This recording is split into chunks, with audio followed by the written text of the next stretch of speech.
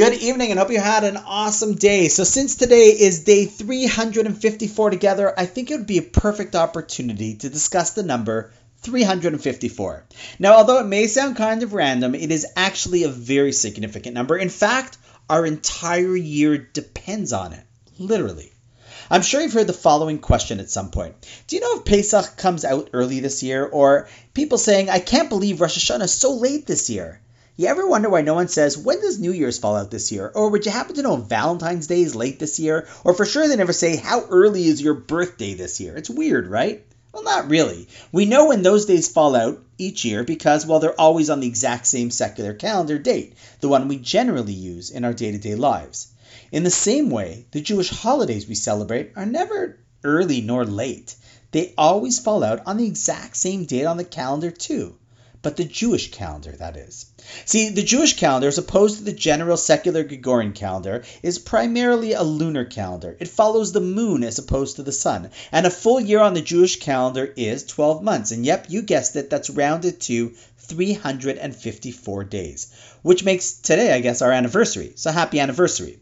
And so tonight, I want to briefly discuss the mitzvah of establishing our calendar. The establishment of our calendar, according to the moon, was actually the first mitzvah given to the Jewish people while they were still in Egypt, which means it's kind of important. We'll read about it in the Parsha in a few weeks from now.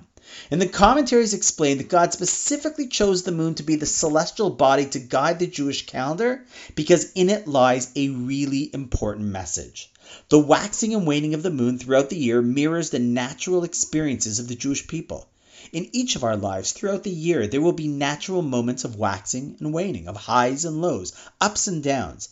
That will happen on a personal level, on a national level, and is a natural part of the human condition and the journey of the Jewish people.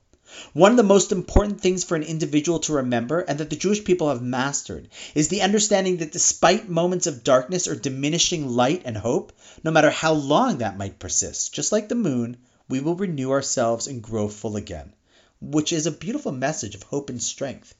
I also mention this idea because, as a side point, there is value in each of us familiarizing ourselves with our calendar and important Jewish dates. And to be honest, I'm actually thinking about this. I think I'm going to change something on my Facebook page. What is that? Well, in our family, we also celebrate our Hebrew birthdays because, after all, when God said that this world couldn't do without any of us, he didn't choose the secular day and energy of that day, but rather the Jewish date and the energy that emanates from that. And therefore, while my birthday might have fallen out year one when I was born on December 1st, in reality, it always falls out on the 7th day of the month of Kislev.